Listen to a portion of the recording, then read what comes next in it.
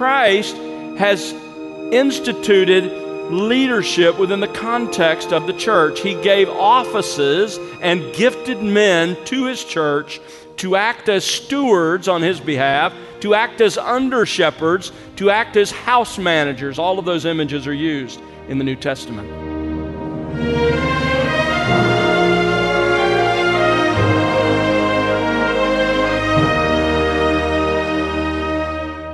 Welcome to The Word Unleashed with Tom Pennington. Tom is pastor-teacher at Countryside Bible Church in Southlake, Texas. What is the biblical model for the structure and governing of the church and for church leadership? Hello there, I'm Bill Wright. Today we continue the series, Recovering a Lost Legacy. You'll learn of the critical importance for us as Christians to understand the biblical model for church leadership, the governing structure, and the guidelines around selecting leaders. Sadly, many leaders today seem to oversee their churches like businesses instead of as the household of God. But the Bible presents a clear pattern of leadership. Both Old and New Testaments contain several arguments that support a plurality of godly, qualified men as the best approach to lead and shepherd local churches. Right now, Tom Pennington begins our study, opening God's Word, here on The Word Unleashed. So far, we've examined the legacy of expository preaching, the legacy of worship and music, and last time we looked at the legacy of absolute truth. Today, I want us to finish the series by considering the legacy of biblical elders. This has largely been abandoned in the Christian church in many regards. It really starts with this basic principle, and that is that our God is a God of order and structure. That's true everywhere in the universe. There is an intelligent life. Think about it this way. In the Trinity, there is order. There is Father, Son, and Holy Spirit. Among the holy angels, there is order as well, with the archangels leading the other orders and categories of angels that are unfolded on the pages of Scripture. Among mankind, the Lord Jesus Christ, the creator and sustainer of everything, established spheres of order and authority. It is He who established government, that governments would be over nations of people. He established the husband as the head of the marriage and of the wife in marriage. He is the one who placed parents over families and children. So in every category of intelligent life in the universe, God has established order and structure. So it shouldn't surprise us that Jesus Christ has established order and authority in His church. Now, you know this, but let me just remind you that Christ is the head of the church. He is the one who directs its life, directs its existence, and how it should respond to His lordship. In Ephesians chapter 5, verse 23, we read, Christ is the head of the church. In the same way that a husband is the head of his wife, Christ is the head of His church, of His bride. And Christ has instituted leadership within the context of the church. He gave offices and gifted men to His church to act as stewards on His behalf, to act as under-shepherds, to act as house managers. All of those images are used in the New Testament. For example, in Ephesians chapter 4, verses 11 and 12, Christ gave to His church these offices: apostles, prophets, evangelists, pastor teachers, for the equipping of the saints for the work of service to the building up of the body of Christ. Christ, as the head of the church, has decided how the church should be structured. Sadly, many churches and even church leaders think how the church is organized is unimportant. For example, Donald Miller, in The Nature and Mission of the Church, writes this: no particular structure of church life is divinely ordained. Any form which the Holy Spirit can inhabit and to which He may impart the life of Christ must be accepted as valid for the church. As all forms of life adapt themselves to their environment, so does the life of Christ by His Spirit in the church. In other words, just adapt. Do whatever you want. Structure the church however you please. But the truth is, the structure of the church is crucial. Reminds me of what Winston Churchill said about actual structures. He said, we shape our buildings and then our buildings shape us. Well, the same thing is true about organization and structure. We create our organization and structure, and that structure then shapes how we respond in that circumstance, in that organization. Alexander Strauch, in his excellent book, Biblical Eldership, writes this: some of the worst havoc wrought to the Christian faith has been a direct result of unscriptural forms of church structure.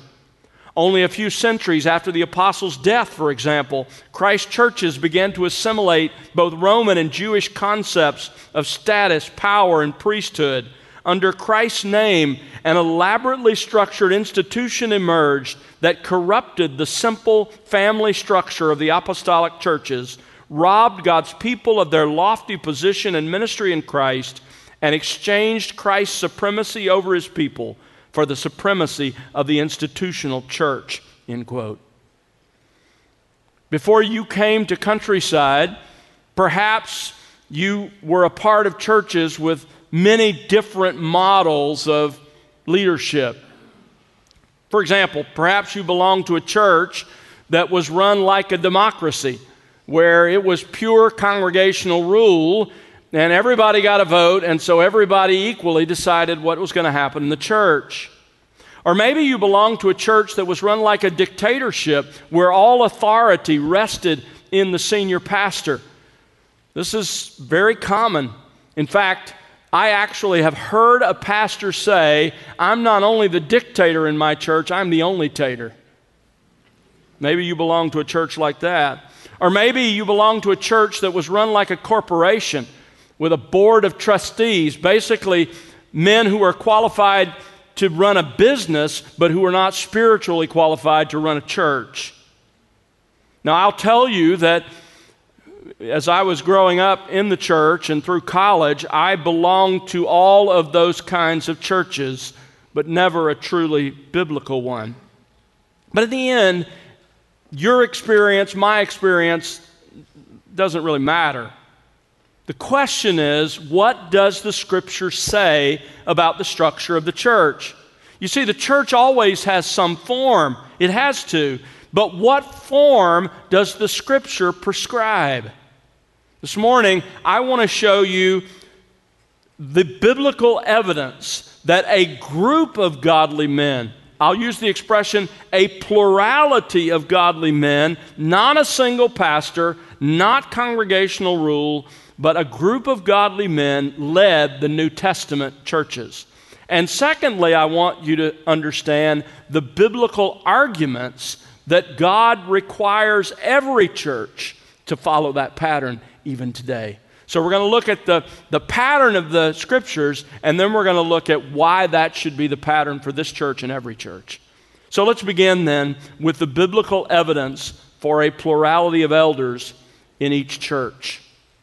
I want to begin not in the New Testament, but in the Old. I want us to consider the Old Testament pattern and the Jewish mindset. The most common New Testament word for church leaders is the word elder. And that word occurs often in the Old Testament. So let's examine what was in the minds of the apostles by looking at what an elder was in the Old Testament. Don't misunderstand me. Old Testament elders and the New Testament office in the church are non-identical. The church didn't begin till Pentecost.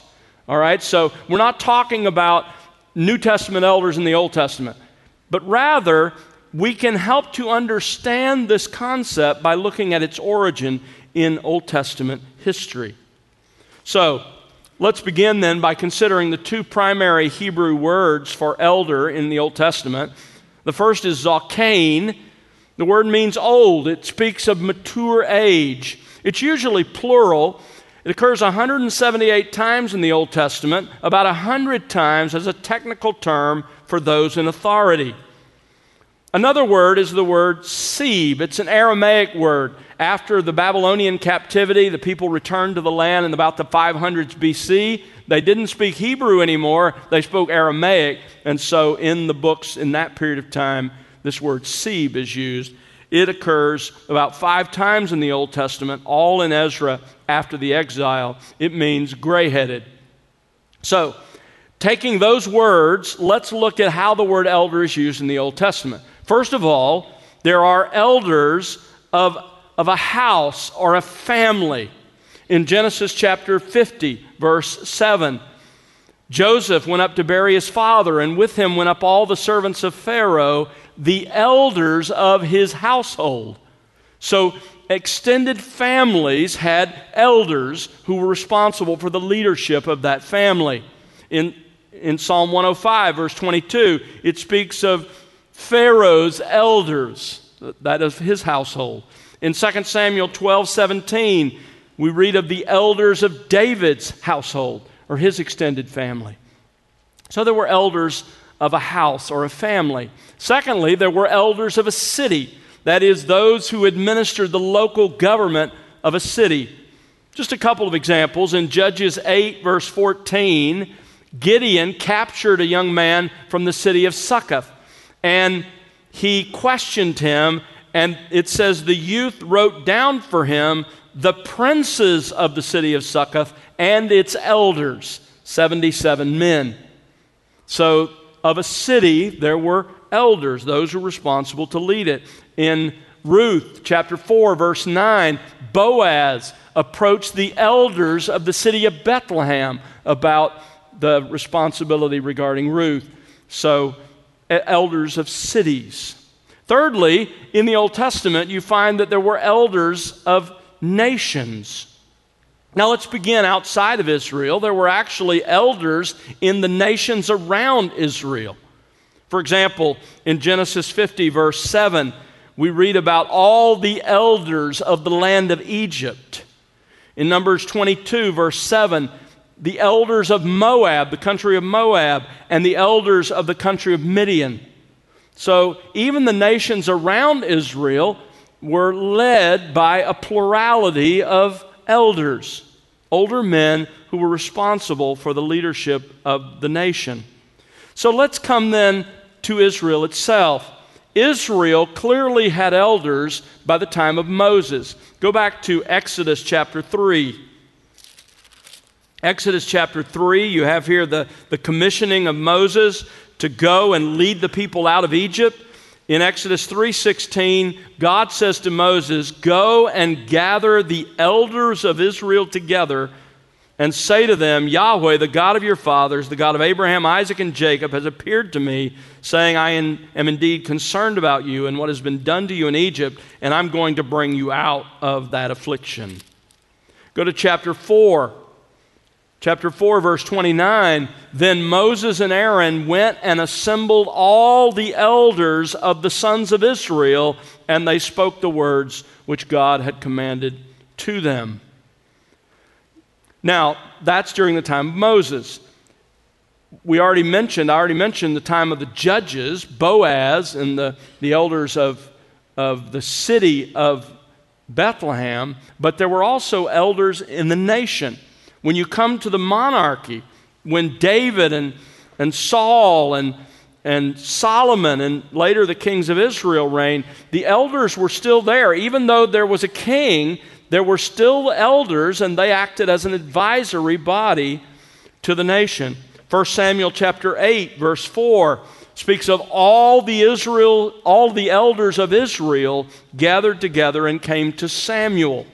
In 2 Samuel 5:3, all the elders of Israel came to David and anointed him king over Israel. So the elders are the one who anointed David as king over the nation. Even in those wayward tribes, the 10 northern tribes that were worshiping a false god set up by Jeroboam, even there were elders of that nation. In 1 Kings 20, verse 7, the king of Israel called all the elders of the land together. So during the monarchy, you had elders acting as an advisory body. During the exile, during the time that the children of Israel, those 70 years that they were exiled into Babylon, you still had elders. In Jeremiah 29, verse 1, these are the words of the letter which Jeremiah the prophet sent from Jerusalem to the rest of the elders of the exile. So you still had elders even in the time of the Babylonian exile.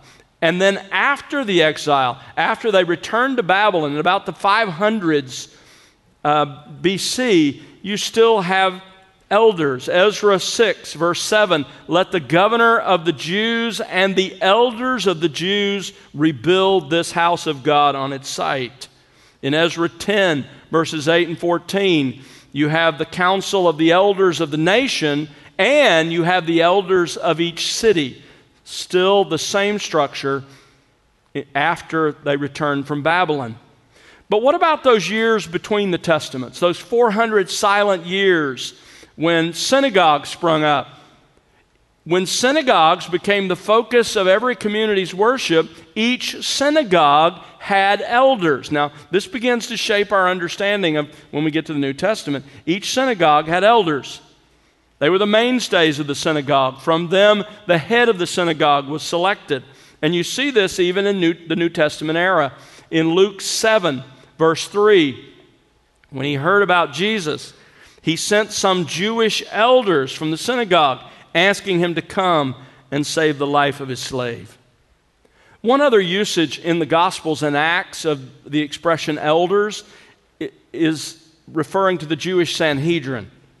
In Luke 22:66, the council of the elders of the people assembled and led Jesus away to their council chamber. So occasionally this expression is used of the elders of the nation, meaning the Sanhedrin. Now, here's what I want you to get, and why I took so long to work through that was I want you to understand that clearly in the Jewish mind, when you mentioned elders, you were referring to a plurality of men overseeing some aspect of life. Whether it was a family, whether it was a city, or whether it was a nation, a plurality of men who were responsible for leadership. With that history, then, it would have been natural for the concept of elder rule to be adopted by the first churches, all of which were primarily Jewish.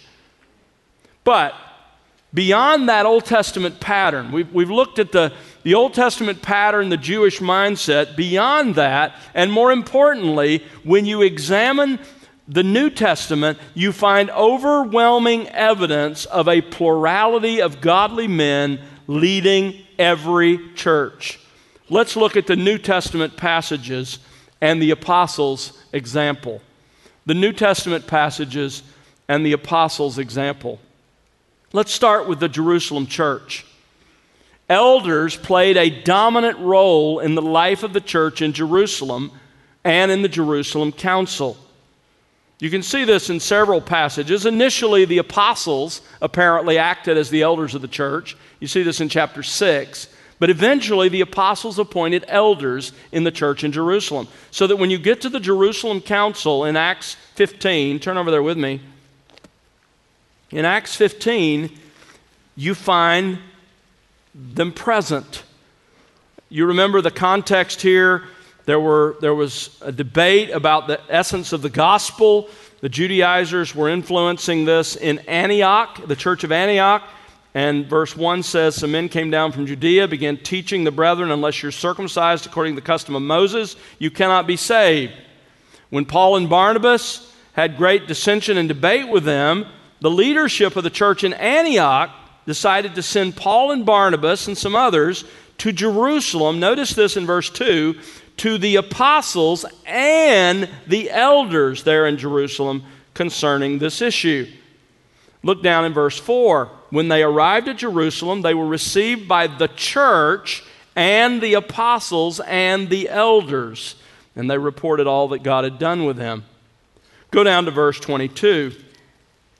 After the debate and after the decision was made, verse 22 says, then it seemed good to the apostles and the elders with the whole church to to choose men from among them to send to Antioch with Paul and Barnabas, along with this letter that's quoted here. So what I want you to see is this. In the Jerusalem church, the apostles appointed a plurality of elders to lead that church. And you'll notice church is singular and elders are plural. You're going to see that pattern again and again. Now, in this chapter 15, James features prominently because he was the key leader of the church in Jerusalem. And let's see what he says in his letter. Turn to James chapter 5. James chapter 5. James sent his letter to the Jewish believers who had been dispersed out of Jerusalem because of persecution, probably that of Herod in Acts chapter 12. James wrote this letter in the mid-40s A.D. It was probably the first New Testament book written. And notice what he says in chapter 5, verse 14. Is anyone among you sick? Then he must call for the elders of the church, and they are to pray over him, anointing him with oil in the name of the Lord. Individuals don't belong to a group of churches. Individuals belong to one church. And when that individual is sick, that individual is to call for the elders, plural, of the church, singular. Turn to the book of Acts. Acts chapter 14. So far, we're talking about churches that consist primarily of Jewish people. What about Gentiles? Acts 14, verse 23. Here's Paul. Acts 14:23, when they had appointed elders for them in every church, having prayed with fasting, they commended them to the Lord in whom they had believed.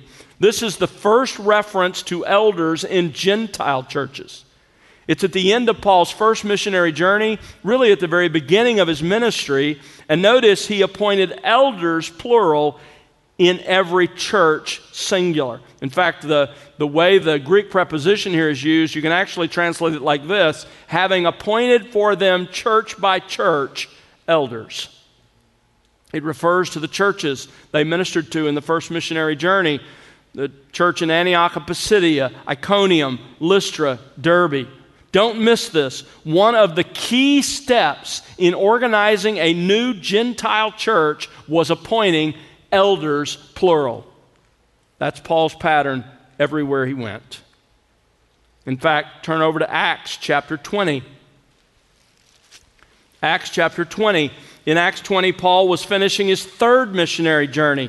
He's about to head to Jerusalem for the Feast of Pentecost. This would have been about May of the year 57 A.D. Earlier on this third journey, he had established the church in Ephesus and had stayed there as its pastor for about 3 years. Now he's on his way to Jerusalem, and his ship docked in Miletus for several days to load and unload cargo. Miletus is only 40 miles south of Ephesus, and so Paul seized the opportunity and he called the Ephesian elders to Miletus. This is the only record of Paul speaking directly to elders. Look at verse 17 of Acts 20. From Miletus he sent to Ephesus and called to him the elders of the church. Again, notice elders plural, church singular. Now go down to verse 28 and notice what he said to them. Be on guard for yourselves and for all the flock among which the Holy Spirit has made you overseers to shepherd the church of God which he purchased with his own blood. Notice Paul warns them to be on guard for all the flock, singular, among which the Holy Spirit has made you overseers, plural. The church in Ephesus had a plurality of godly men who pastored it.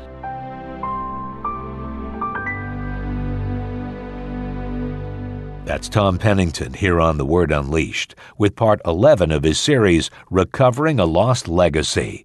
Tom will have part 12 for you on our next program. Join us then, won't you? In a world filled with great uncertainty, God's Word and the promises it contains offer wonderful encouragement to believers in Jesus Christ. We pray that the ministry of The Word Unleashed is playing a prominent role to that effect, and we'd love to hear how that works in your life and personal walk with the Lord. Write to us, won't you? Our address is listeners@thewordunleashed.org.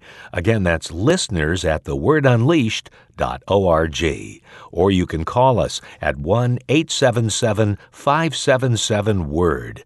And remember to connect with us on social at The Word Unleashed. We also invite you to visit thewordunleashed.org, where you'll find other resources, including additional series from The Word Unleashed. That's thewordunleashed.org. You know, The Word Unleashed is made possible because of the prayers and financial gifts of individuals just like you. Please consider partnering with us. You can find out how to do that by visiting thewordunleashed.org. Again, that's thewordunleashed.org. And now for Tom Pennington and the entire team, I'm Bill Wright.